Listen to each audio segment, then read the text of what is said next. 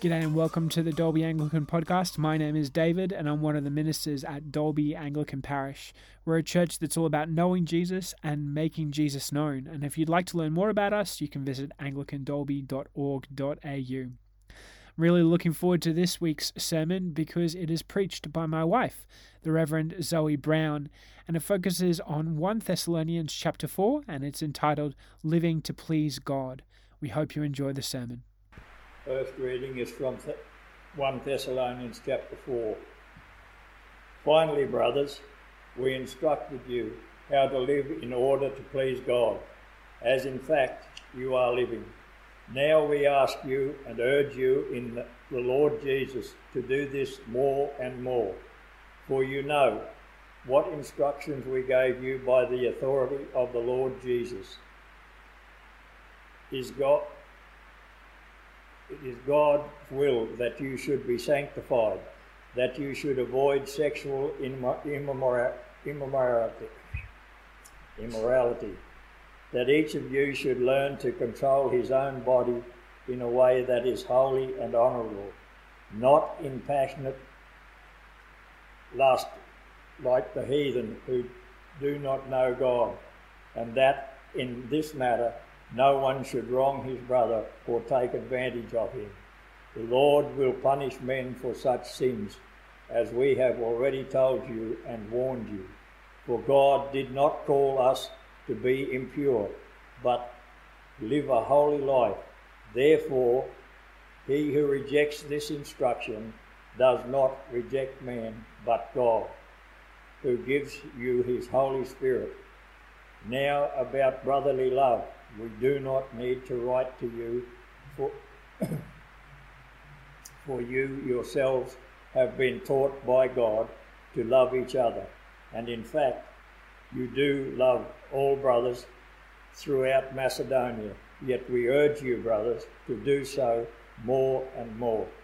Make it your ambition to lead a quiet life, to mind your own business, and to work with your hands, just as we told you, so that your daily life may win the respect of outsiders, so that you will not be dependent on anybody. Brothers, we do not want you to be ignorant about those who fall asleep or grieve like the rest of men who have no hope. We believe that Jesus died and rose again, so we believe that God will bring with Jesus those who have fallen asleep in him. According to Lord's own word, we tell you that we who are still alive, who are left till the coming of the Lord, will certainly not precede those who have fallen asleep. For the Lord himself will come down from heaven with a loud command, with the voice of the archangel, and with the trumpet call of God, and the dead in Christ will rise first. After that, we who are still alive and are left will be caught up together with them in the clouds to meet the Lord in the air, and so we will be with the Lord forever. Therefore, encourage each other with these words. Hear the word of the Lord. Thanks be to God.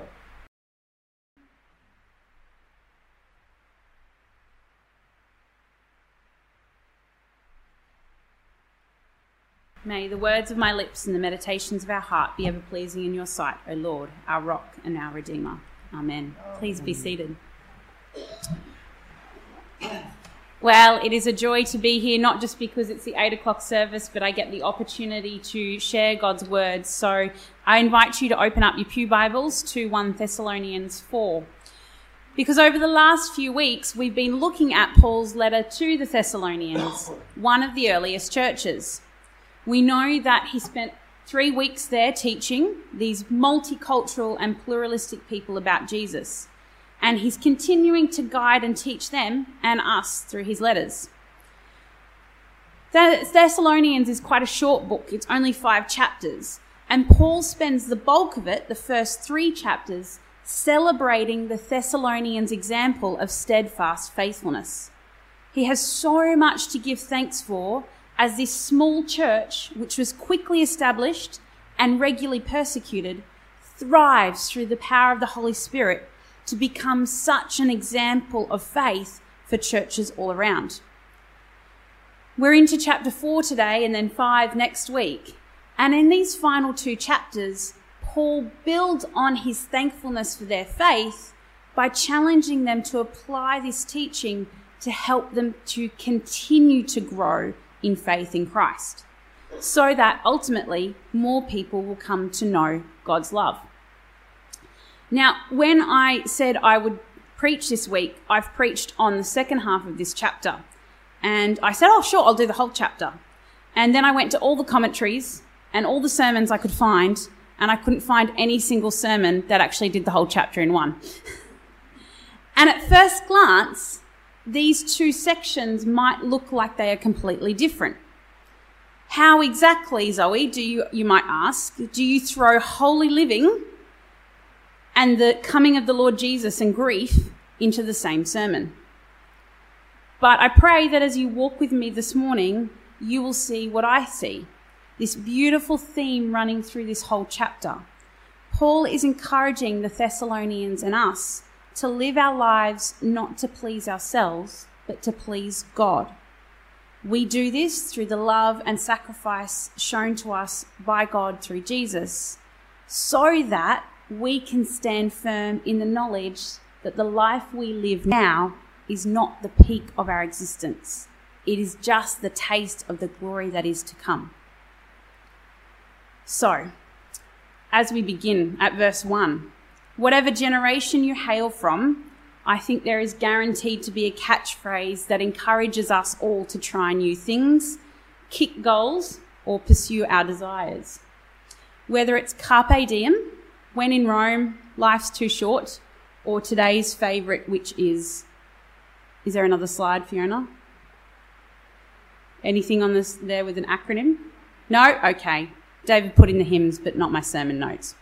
Today's favourite is YOLO, you only live once. Everywhere we turn, the world is encouraging us to satisfy our wants and our desires by trying to embrace life. Now, many of these catchphrases come from a well-intended push to encourage people out of their comfort zones. However, they are also used often as a justification to pursue the desires and temptations of the world. And just as there is a phrase for every generation under the sun, this is a problem that has plagued every generation of humanity. And Paul writes to the Thessalonians in verses 1 to 6, "As for other matters, brothers and sisters, we instructed you how to live in order to please God, as you are in fact living. Now we ask you and urge you in the Lord Jesus to do this more and more. For you know what instructions we gave you by the authority of the Lord Jesus. It is God's will that you should be sanctified, that you should avoid sexual immorality, that each of you should learn to control your own body in a way that is honourable and not passionate lust, like the pagans who do not know God, and that in this matter no one should wrong or take advantage of a brother or sister." And I think here Paul is highlighting what is the core of the problem of living the YOLO type life. Not that we shouldn't try new things or move out of our comfort zone, but our bodies and minds have not been created to satisfy our own desires. We've been created to live in worship of God and fellowship with each other. We constantly face that struggle of the line between caring for our bodies and minds, which is good and holy, so that we might serve God, and feeding our bodies and minds with that which only serves our desires. Is exercise bad? No. But is obsession with physique and appearance holy? No. Are food and alcohol bad? No. But is eating and drinking to excess holy? No. Is physical intimacy bad? No. But is seeking that intimacy outside of godly marriage holy? No. Paul isn't telling the Thessalonians and us to deny everything, but as he says, control it in good measure so that we may live holy and honourable lives. And he gives us a warning that if we ignore this call, there will be a consequence. Verses 7 to 8. The Lord will punish all those who commit such sins, as we told you and warned you before. For God did not call us to be impure, but to live a holy life. Therefore, anyone who rejects this instruction does not reject a human being, but God, the very God who gives you his Holy Spirit. None of us are perfect in this regard, far from it. And Paul isn't diminishing us for being imperfect, because he acknowledges that the Thessalonians have already been living to please God. But he's exhorting us to continue this every single day of our lives, to honour God by honouring what God has made us for, choosing to live each day in the power of the Holy Spirit, under God's will, not our own, so that we might please God. We talk about justification and sanctification. When we receive the gift of grace through Jesus, we are justified in a moment. We are made right with God. When we choose to live each day as God wills it, we are sanctified. We are set apart for God and made clean each and every day. So, how do we do this? Well, today is all about catchy acronyms, and the answer is LOVE. Let's look at verses 9 to 12. Now, about your love for one another, we do not need to write to you, for you yourselves have been taught by God to love each other. And in fact, you do love all of God's family throughout Macedonia. Yet we urge you, brothers and sisters, to do so more and more, and to make it your ambition to lead a quiet life. You should mind your own business and work with your hands, just as we told you, so that your daily life may win the respect of outsiders, and so that you will not be dependent on anybody. And Paul knows that the Thessalonians have the basis for holy living down pat. They just need to continue living in love. This is the beginning of all things holy, and that's why in 1 John 4:19 we read, "We love because God first loved us." The creation of the world and of humanity, of all goodness, comes through the love of God. And the gift of God's Son, Jesus, to redeem us, comes through love. Love is not something that we generate out of our own will or our sense of obligation. It is what we do in response to the gift of love that God has already given us. But Paul points out here that it's a certain kind of love that is required in the Christian life. Often when we think about love, we think grand gestures, big gifts, public displays of affection. But if we think to Jesus, this perfect example of God's love, he was not loud, overbearing, or excessively affectionate. He lived, worked, and taught as an itinerant preacher, a man who had no home or tertiary qualifications.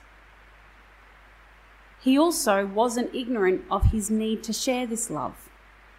One of the problems that the Thessalonians faced was they were so convinced of Jesus' imminent return that they sometimes sat idly watching and waiting, like the virgins sitting and falling asleep. Jesus didn't just wait for the day he died to tell people of God's love. Each day, he got up and he got on with the job at hand. Every single part of Jesus' life is part of who he is, the visible image of the invisible God. And that is precisely what Paul is calling us to do, to get on with the job, living a life that is grounded in Christ-like love. Living, working, and serving. Neither overbearing nor idle. The kind of love that through gentle self-sacrifice and self-giving helps others see and know God's love. Jesus' life should be evident in our lives through our thoughts and our actions, not just through our titles or our qualifications. The final question that remains is why? If we know the what, living a holy life, and the how, through God's love, why is it worth it? Why do we walk away from carpe diem, from seizing the day, from YOLO and all its short-term attractions? And this is where I think this chapter is summarised beautifully, because it delves into why we shouldn't yearn for the YOLO, the you only live once. Because through God's LOVE, we can recognise LIFE, life. That living is for eternity. The early church faced a significant challenge in that they thought Jesus' second coming would occur in the first 50 years or so in their lifetime. They didn't know exactly when it would happen or what would happen to the Christians who died in between Jesus' death and resurrection and his coming again. But this is nothing new, for people have always contemplated what happens after life on earth has ended. Pagans thought you fell into an infinite sleep. Greeks held to the belief that when you died, you went to the underworld called Hades, from which you never returned. But Paul tells us quite simply, and what we know clearly through Jesus' death and resurrection, is that this life and the death which it brings is not the end. Because when we live holy lives that are pleasing to God, we live not only once on earth, but we can see that life on earth prepares us for life in eternity. There's been significant debate on what happens between this life here on earth and the life in eternity when Christ returns. Do we hit pause when we die, sleeping until Jesus comes back? Or do we go straight from death into heaven, awaiting to join Jesus when he returns? The reality is that the specifics are unclear. And if you go into any Christian bookstore, there is a swathe of books from people who have temporarily died because of an accident or in surgery. And they tell of their various experiences of the afterlife. And we could probably spend hours debating the nuances.